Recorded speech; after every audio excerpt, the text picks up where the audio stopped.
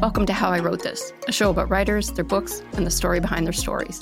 I'm your host, Pamela Hensley, and in Season 2, I traveled to Berlin. Learn what it's like growing up in a divided city, fleeing the country, living here as a Jewish expat. Join me as I speak to winners and contenders of the German Book Prize, the Thomas Mann Prize, the Dublin Literary Award, and the International Booker. Season 2 of How I Wrote This begins on April 23rd. Listen wherever you get your podcasts. Hiring for your small business? If you're not looking for professionals on LinkedIn, you're looking in the wrong place. That's like looking for your car keys in a fish tank. LinkedIn helps you hire professionals you can't find anywhere else, even those who aren't actively searching for a new job but might be open to the perfect role. In a given month, over 70% of LinkedIn users don't even visit other leading job sites. So start looking in the right place. With LinkedIn, you can hire professionals like a professional. Post your free job on linkedin.com/people today.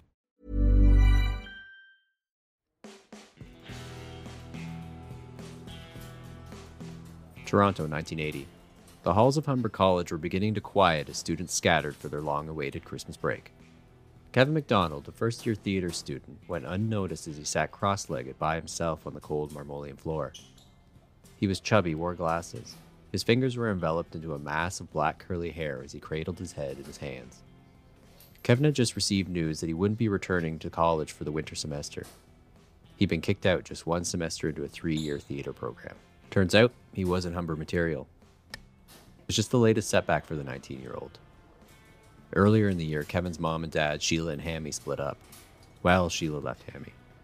Hammy was an abusive alcoholic who sometimes moonlighted as a dental equipment salesman. From The Dave Shore Show. When I was 12, he came into my room one day and said, "How many girls called you today?" 0? Right. Hey, how many called you yesterday? 0? Good. Hey, you know what 0 times 0 equals, don't you? Good night, my little mathematician. When it was time for Sheila, Kevin, and his little sister Sandra to leave Hammy, they did so in slow motion. The family waited for their patriarch to pass out, and then they moved their belongings out of the house, nearly item by item. Somewhere in this time, Kevin dropped out of high school. He had never been a motivated student, but since he was a kid, he wanted to be a writer and performer in the mold of Gene Wilder. Kevin found a home in the Humber College theater program, a place to learn, a place to be himself, and even catch some much-needed Z's where possible. And now, here he was, just 4 months in, and he was already out. For Kevin, running afoul of the dean did not result in as many laughs as the movies would lead you to believe. Mr. McDonald? Kevin lifted his head, looking 6 feet and 2 inches up to meet the gaze of one of his teachers, William B. Davis, TV's cigarette-smoking man. What are you doing here? Guess you didn't hear. I got kicked out of school. Bill Davis scratched the back of his head. He maybe did hear something about that. He maybe knew all about it. He took up a spot on the floor next to Kevin. Do you think I'm a one-legged actor, Mr. Davis? A what? Yeah, that's what the dean said. Said I was a one-legged actor. Don't know exactly what it means, but feels bad. And of course it didn't feel great. Bill Davis felt bad for the kid. He'd always liked Kevin. And he told him so, and how he thought Kevin had a lot of talents the other students wished they had, and couldn't learn. He was funny. But Kevin worried that that's all anybody would see him as. The funny fat guy. Don't knock it. World needs funny fat guys. This got Kevin's brain turning. Bill Davis was right. There was John Belushi, John Candy, Lou Costello, and Hammy's favorite, Jackie Gleason. Maybe, if he worked hard, he could find a spot on that list. Yeah, maybe I messed up my chance to do any of that. That's when Bill Davis pulled out a pen and wrote a phone number on a scrap of paper. He handed it to Kevin. When you get home today, I want you to phone this number. They could be looking for a funny fat guy. It was the number for Second City, Toronto, the famed improv theater that launched the careers of Eugene Levy, Catherine O'Hara, Dan Aykroyd, Dave Thomas, and Martin Short. It had incubated the talent that went on to create SCTV, the hippest thing in televised comedy since Monty Python's Flying Circus, and Saturday Night Live. All of this flashed through Kevin's thoughts as he took the number from his teacher. He was down now, but maybe he wasn't out.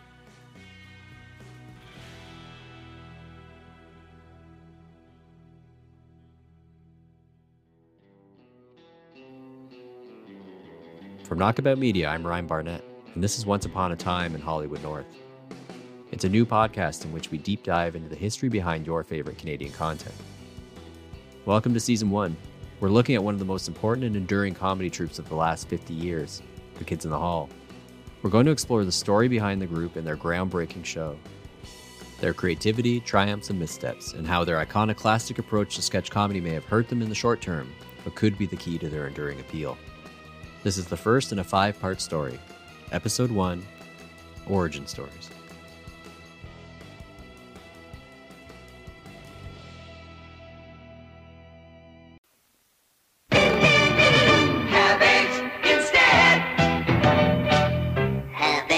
Instead.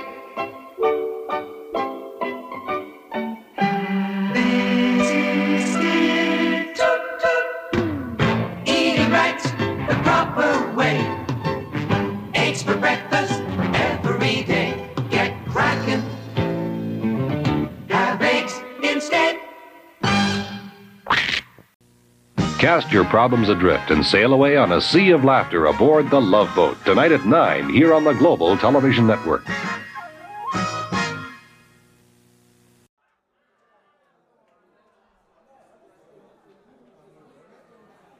Calgary, Alberta, 1981.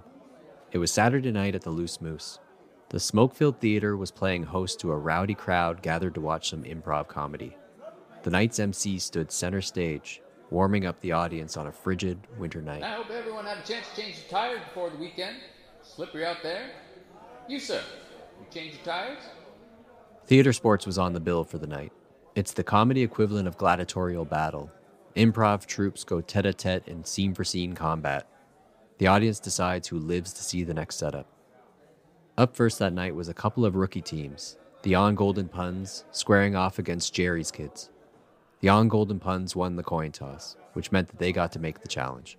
We challenged Jerry's Kids to reenact a famous scene from a movie in the time it takes Dale to unwrap and read a Bazooka Joe comic. And the challenge was made to Jerry's Kids, otherwise known as Andrew Pierce and Bruce McCullough, both new to improv. In fact, before stumbling into the Loose Moose just weeks earlier, Bruce was a journalism student at Mount Royal College in Calgary. He had also been weighing a possible career in punk music. But theater sports turned his head. Prior to all of this, he had been a rudderless kid from a broken family. With improv, he found for the first time fellow outsiders, a group of other cool nerds that mirrored his musical heroes. Under the very judgy eyes of the theater sports judges, each of whom was armed with a bicycle horn ready to sound off on any boring improv players, Bruce and his partner Andrew awaited their cue. Without a moment's thought, Bruce dove to the floor and began burrowing himself under the massive 150-pound faux Persian rug that covered the stage. He furiously worked to make any headway, but the sheer weight of the carpet made it hard going. As Bruce found himself pinned to the floor, it was crickets in the club. But standing in the wings, watching it all, was Mark McKinney. A tall, good-looking wasp, Mark was a member of the theater sports team known as The Audience. They took their name for the foolproof laugh that came when the MC would announce, "Ladies and gentlemen, The Audience." Mark had grown up a foreign service brat, living all over the world. As a teenager, he landed at Memorial University in Newfoundland, where he met Norm Hiscock, future writer for Parks and Recreation and King of the Hill. In those early college days, Mark and Norm wrote comedy bits together for the campus radio station. Like Kevin, and eventually Bruce, Mark was not destined to finish college. He would later say in interviews that he flunked out of the University of Newfoundland, a fudging of the facts that could elicit a chuckle. Mark followed his pal Norm halfway across the country to Calgary. On this night, as Bruce labored under the massive rug, Mark watched on in admiration. The audience didn't get it, and the judges disapproved. Mark may have been the only one in the room that chuckled at Bruce's choice. He respected it as a choice. With some help, Bruce pulled himself out from under the rug and took his spot next to his improv partner. He fixed his hair as he awaited their score. Then, after a quick deliberation, it was 2 zeros and a 2 from the judges. It was added to the scoreboard and Jerry's Kids slunk off the stage. As Bruce crossed paths with Mark, McKinney offered a word of consolation. Oh, I liked it. Bruce looked up at his elder classman. Mark had been doing improv a whole 7 months longer than him. and he was the best actor in his troupe, a Peter Sellers-level mimic in mind. A smile broke across Bruce McCullough's boyish face. All right. Up next is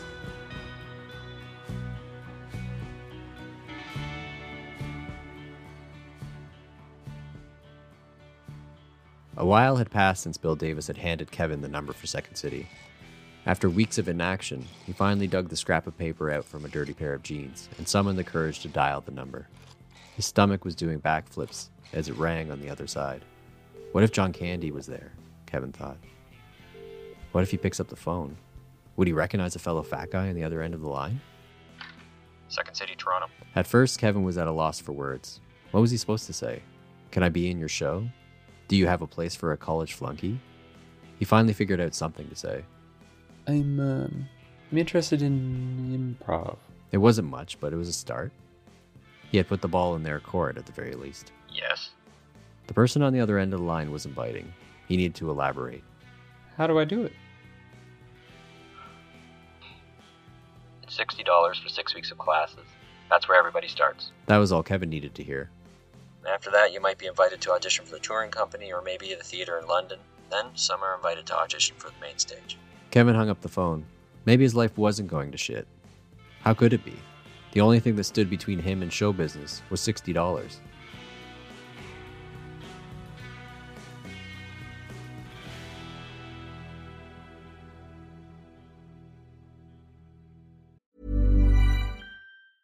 Ryan Reynolds here from Mint Mobile. With the price of just about everything going up during inflation, we thought we'd bring our prices down. So to help us, we brought in a reverse auctioneer, which is apparently a thing.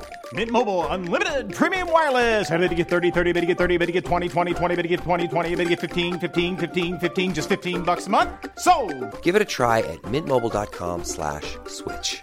$45 up front for 3 months plus taxes and fees. Promo rate for new customers for limited time. Unlimited more than 40 gigabytes per month. Slows full terms at mintmobile.com. Now, back to our program. Spring 1981, 110 Lombard Street, Toronto. There was a heightened energy in Second City's old Firehouse Theatre. A new student joined that night's improv workshop, and his reputation preceded him. Dave Foley, a good-looking kid from the Toronto suburb of Etobicoke, was known as a very funny guy. This was not his first improv course. He had just done one at the Skills Exchange, and he even tested his stand-up chops at Yuck Yuck's open mic. Alan Gutman, the theater's director, was the instructor that night. Alan grabbed a seat within the closed circle of folding chairs. Dave. He singled out the newcomer. Why don't you get up in the middle of the circle and, Alan searched the room before he landed on Kevin. Why don't you get up? You two start us off with the mirror exercise. The two lads met in the center of the circle. They stood face to face, uncomfortably close. The idea of the mirror game is for two players to synchronize their movements so precisely, so naturally, that it's imperceptible who is initiating each movement. It's a way to hone one's improv instincts, acting and reacting without thinking. Dave raised his hand, and Kevin followed suit. He raised another, and they began doing a circular wax-on, wax-off motion. Dave's eyes began to drift, wandering down from the top of Kevin's voluminous black afro and landing on his eyes. Dave, come on, no laughing. Sorry. Dave recentered himself. He then again met eyes with Kevin, who was now giving him a face. Dave tried to hold it together, but broke again.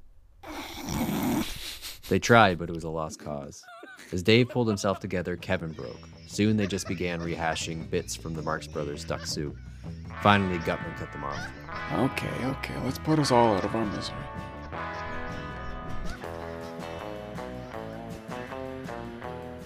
Toronto, 1982.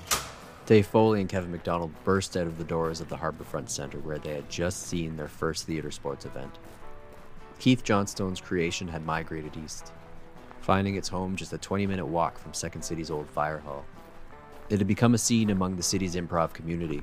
For Kevin, theatre sports was a revelation. He and Dave had just completed a 6-week cycle of classes at Second City, but they were already feeling a bit square-peggish. Second City had rules. The 3 big don't-dos. Don't talk about the past or future. Don't ask questions. And never say no. Sure, the rules were a foundation on which to build not always good improv, but at least watchable improv. But to Kevin and Dave, rules belonged in school, not in comedy. Theater sports had its own ideas and culture surrounding improv, but it embodied the true on-the-spot invention and lunacy that appealed to them. What Kevin and Dave just saw was something nobody had ever seen before, and nobody but those in the audience that night would ever see again. Kevin was convinced. I'm dropping Second City. He could see the writing on the wall. The track he was on was laid out before him from that first phone call. First classes, then maybe the touring show where he would be tasked with rehashing Second City classics that had been originated by the likes of Mike Nichols and Alan Arkin. Not that those guys weren't heroes of his, but it was 1982. What about Candy and Belushi, Dave asked him. But Kevin was convinced. He announced to Dave, his friend of just a few weeks, that he was starting his own theater sports team, with his friend Luke Casimiri. He said it like it was already a done deal, and he invited Dave to join. Fully agreed. Later, Kevin rushed home and phoned Luke and informed his friend that they were now a theater sports team. Yeah, okay.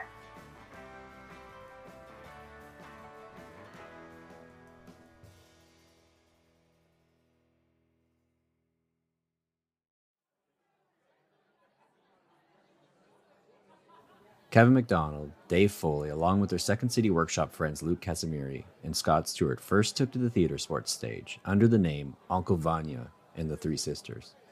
They would change their name a few times, until a producer at the local Global TV affiliate suggested the Kids in the Hall as a moniker. They jumped at the name. It was a term that was invoked by Sid Caesar to refer to the young joke writers on his popular series, Your Show of Shows. Comedy nerds like Kevin and Dave were only too happy to swap out this suggestion in place of their current name, the Mixed Nuts. The newly formed Kids in the Hall soon earned a reputation in the theater sports community for skirting the rules, or at least the spirit of play. They created mock games meant to subvert the competitive aspect of the theater sports premise. Games like The Best Scene Until Kevin Gets an Asthma Attack, during which Kevin would run around the space until he began to wheeze. Come on, this is not fair. They can't make games that put someone's life in danger. Dave and Kevin protested. It's my life! The jury held up a 0-0 score for the team. Once again, the kids found themselves as outsiders from their community. But it was a position that was starting to feel comfortable for them. And audiences didn't seem to take notice.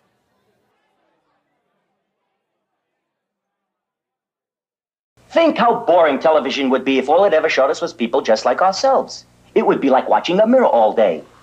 But luckily, television shows us lots of people that aren't just like ourselves. They talk differently. Hi, my name is Susie. Do you want to play house? They act differently. The more you get to know what's special about other people, the more you'll appreciate what's special about yourself.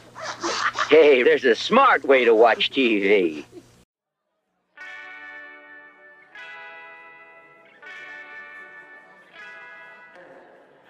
Spring, 1983. It was a packed house at the Loose Moose. Bruce McCullough was standing center stage wearing nothing but socks on his feet. It was a big night. The audience was putting on its farewell show.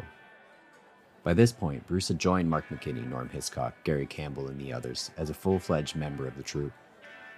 Months earlier, feeling that they had outgrown theater sports, the audience began performing a late-night comedy show where they presented original sketches, and they were a hit.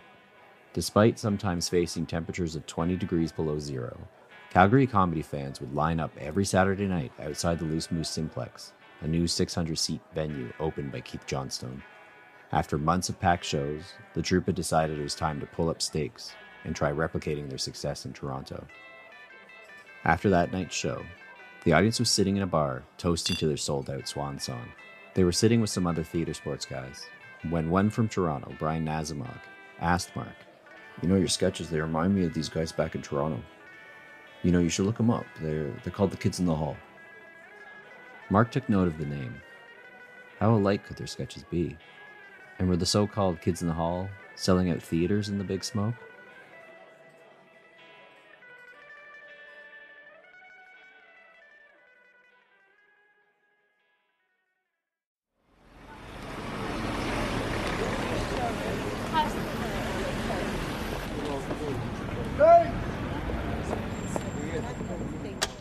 Toronto, 1983. The Poor Alex is a 100-seat venue for experimental theatre and comedy.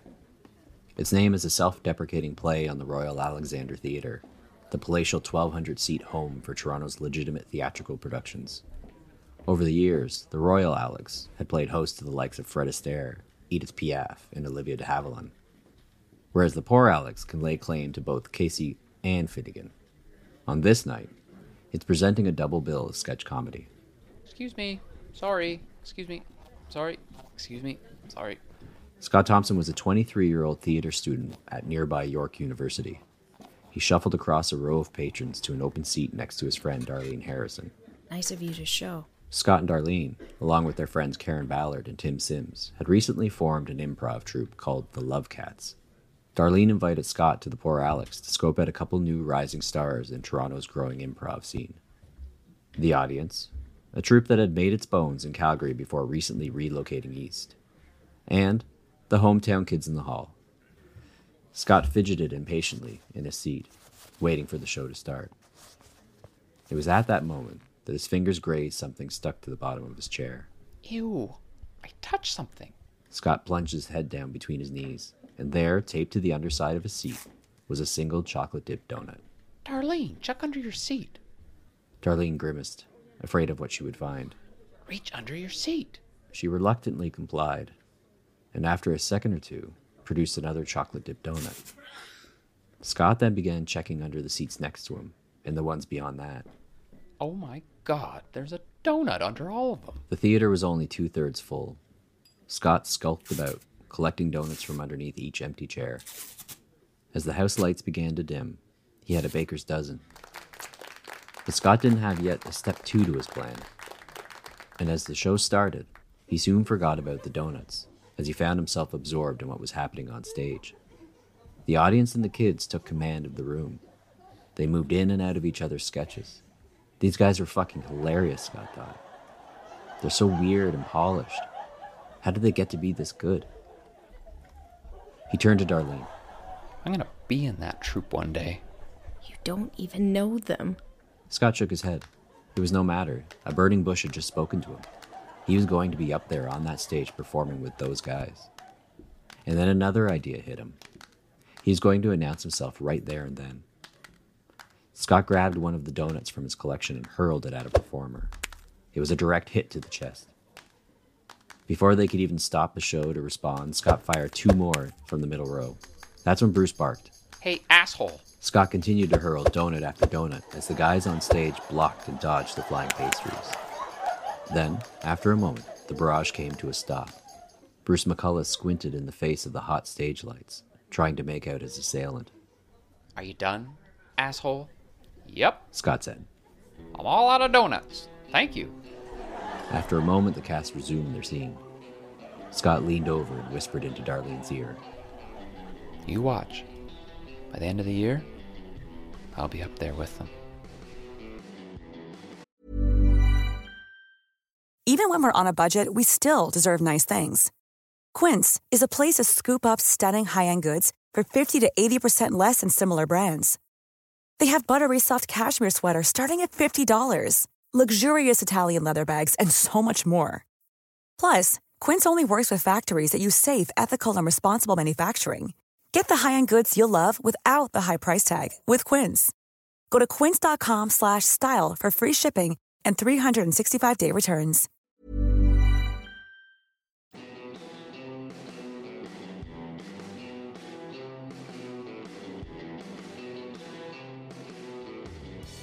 Once Upon a Time in Hollywood North is written and produced by me, Ryan Barnett, and presented by Knockabout Media.